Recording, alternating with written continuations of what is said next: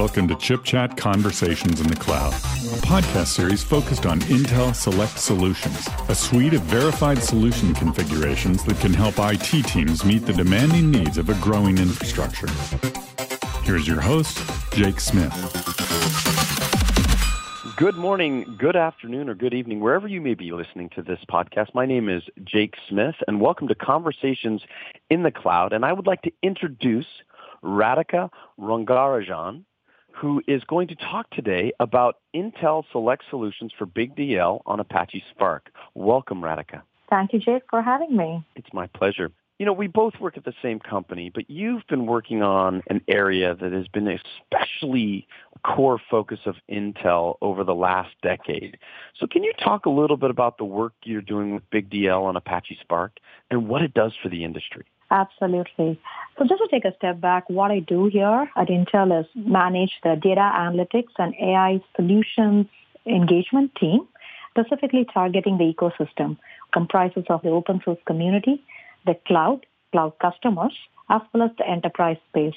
So what my team does day in, day out is actually watch these trends that are happening in data analytics workloads and trying to push the envelope there to see what are the next set of workloads that are going to be landing in the cloud. What are the next set of analytics and AI workloads that could be helpful for the enterprise space? And we write software that we contribute back to the community, and we make sure that all of these workloads and the software that we put out there run best on Intel hardware. So it's pretty much a community-driven effort, but targeted towards pushing the next-gen workloads in analytics for enterprise and cloud. And you mentioned Spark here. So Apache Spark has kind of evolved as a data center operating system, if I may say that. What used to be Linux for the traditional operating system world is what Apache Spark is in the world of data analytics. And that stack has been evolving from a data processing framework into an AI framework at this point. And there's plenty of efforts happening in the community as well as with the leaders such as Databricks, Cloudera, as well as in the CSP side of things, where they are trying to leverage the power of Spark and try to bring AI into this. So a lot of exciting work happening there, and obviously Intel has actually been one of the leaders in contributing to Apache Spark and AI-based workloads. That space, and you mentioned BigDL as well. It's one of the top-tier AI projects on Apache Spark that Intel has actually brought to the fore. So pretty excited about that. Yeah, it's very exciting. One of the things that's most interesting to me is that you spent time in 2015, went out of your way to found an organization called Women in Big Data. Can you talk about that initiative a little bit for our listeners? I'm so happy you mentioned that. It's something that's near and dear to my heart. About 3 years ago, obviously there was a lot of interest both inside Intel as well as in the tech community, shining the spotlight on what's happening with diversity and how is it that we don't have diverse individuals in the tech space. And we started looking inside and said, well, let's take a look at what's happening within our teams. So I started talking to my manager, Zia Ma, who's the VP of Data Analytics Technologies, and with Shala Arshi, who's the marketing director for our team at that time. And we looked around and we said, we don't see a whole lot of women in this space. So what do we do about it? So we went to Michael Green at Intel, the VP of System Technology Optimization. And he told us, well, you know what? I'm going to support you all the way through. Talk to other people, your peers in other companies, and see what we can do about it to improve diversity in big data analytics. And a bunch of us from different companies in the Bay Area, we got together at Intel in June of 2015. There are companies like Intel, Accenture, IBM, Cloudera. We got together, we said, okay, let's start an initiative, a grassroots initiative, and try to get more women into the space. And we're going to start with awareness. We're going to talk about what exactly big data means, what opportunities lie in this space, what are the skills needed to get into this space. Now we are 7,800 community of women worldwide. We have about 21 corporate and academic sponsors, and we have 15 chapters worldwide. And I just came back from giving a keynote at the Data Management Conference in Edmonton, Alberta, and we launched Alberta chapter there. You've taken an idea, and in less than 3 years, you've taken it global. You've taken it to 7,800 plus women and professionals to really expand the inclusiveness of the big data expertise around the world. That's awesome. Tell us a little bit about your experience, your journey, for those young women out there listening to decide whether they want to be in this career or not. I've been with Intel for a long time. I started out as an intern right out of school after I did my master's in computer science. And I started writing applications for Intel manufacturing, doing statistical process control applications and middleware applications. Personally, for me, every 2 to 4 years, I like a new challenge. So I've been able to pick my bags inside Intel and move on to another group and go tackle another challenge. And I know people often ask, why haven't you actually moved out? Well, Intel is pretty large, and there's so many opportunities and business groups where, if you get bored with doing one type of work, you will always find something else more interesting to do, something else to learn in another group. So, and I've been able to do that, moving about 5 jobs across sites inside Intel. As humans, we all tend to, initially you tend to be passionate about something, and then it's common for your passion to wane out. You might plateau out. You just need to find what invigorates your passion in the next set of activities. If I may actually borrow and quote Maya Angelou, your intent should not be just to survive, but to thrive, but to do so with passion, some compassion, some humor, and some style. That's what I actually share with all my BigDLers, my Women in Big Data fellow members. And that's what unites us. And that's what I would actually share with all my community members, with anyone aspiring to get into the space. And that's what I tell my daughters as well. Find something you're passionate about. It's okay to actually make a mistake or two in the journey, but it's unforgivable if you're not passionate about what you're doing. And at Intel, I've been able to actually reinvigorate my passion and move along and find my next big challenge. That's outstanding. Great advice for young women out there. Well, let's talk about the business side for a minute.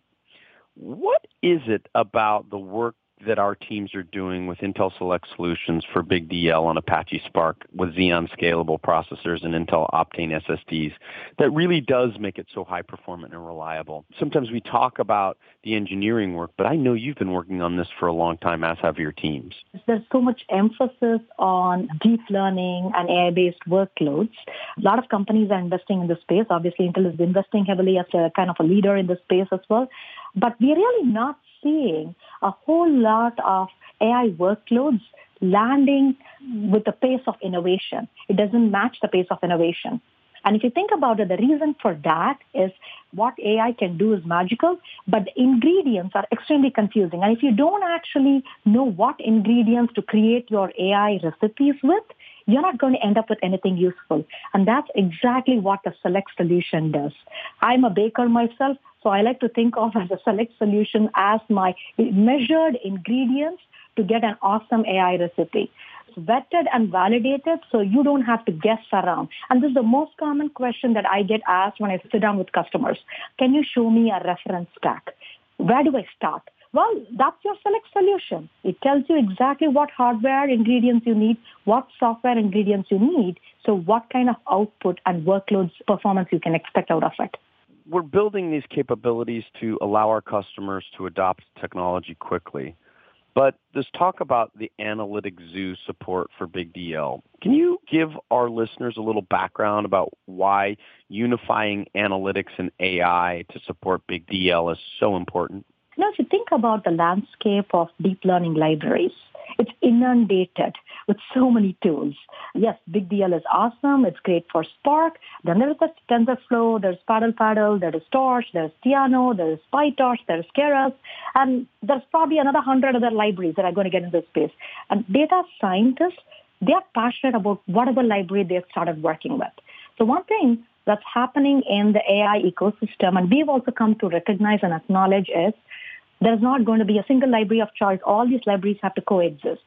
However, if all these libraries have to coexist and take advantage of the underlying data analytics platform, it's important to realize that many of these libraries were not created with big data stack in mind. Well, BigDL was an exception to that. But we are seeing an increasing trend where data scientists and data engineers want to take their library of choice and make it work and scale on the traditional big data stack. Now, when they do that, things break because these tools were not designed for that stack. So here's where we came up with something called the Analytic Zoo. And we are allowing our data scientists and developers to stick with their library of choice. You like TensorFlow? That's perfect. You like BigDL? Even better. You want to bring Keras? All right, we can help you with that. Feel free to bring your library of choice, and you should be able to combine them, make them work with the underlying Spark ecosystem, and be able to conduct your training and inferencing and model serving as a unified pipeline. That's exactly what your analytics view delivers. That's the number one value prop of having something as analytics view. And the second important thing is, do we really want every developer, every customer out there to start afresh?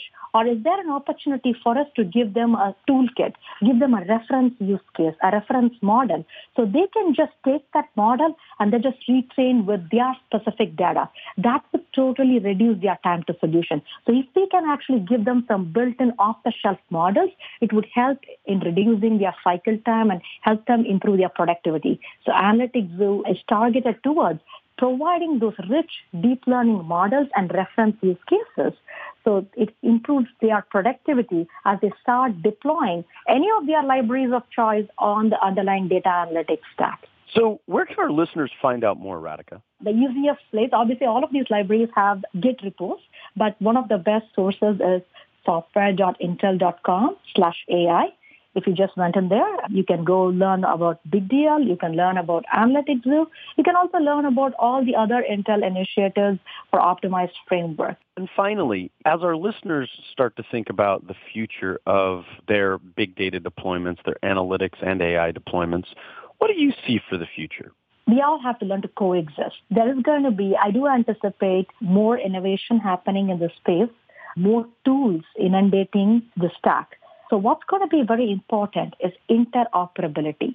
Model interoperability is something that we are already starting to see. All these models, these tools, these libraries, they have to coexist. Another important aspect is operationalizing. How do you simplify the deployment? Now, DevOps for AI is going to be a huge focus area in the next 3 to 5 years. Because unless we simplify how we land AI workloads, be it in cloud or on-prem, the pace of innovation in research is going to be far ahead than the pace of deployment. So I would like to thank you, Radhika Rangarajan, for joining us today on Conversations in the Cloud. As a fellow Intel employee, I couldn't be more proud of the work that you're doing. This has been Jake Smith. Wherever you may be listening to this, we wish you a good morning, good afternoon, or good evening.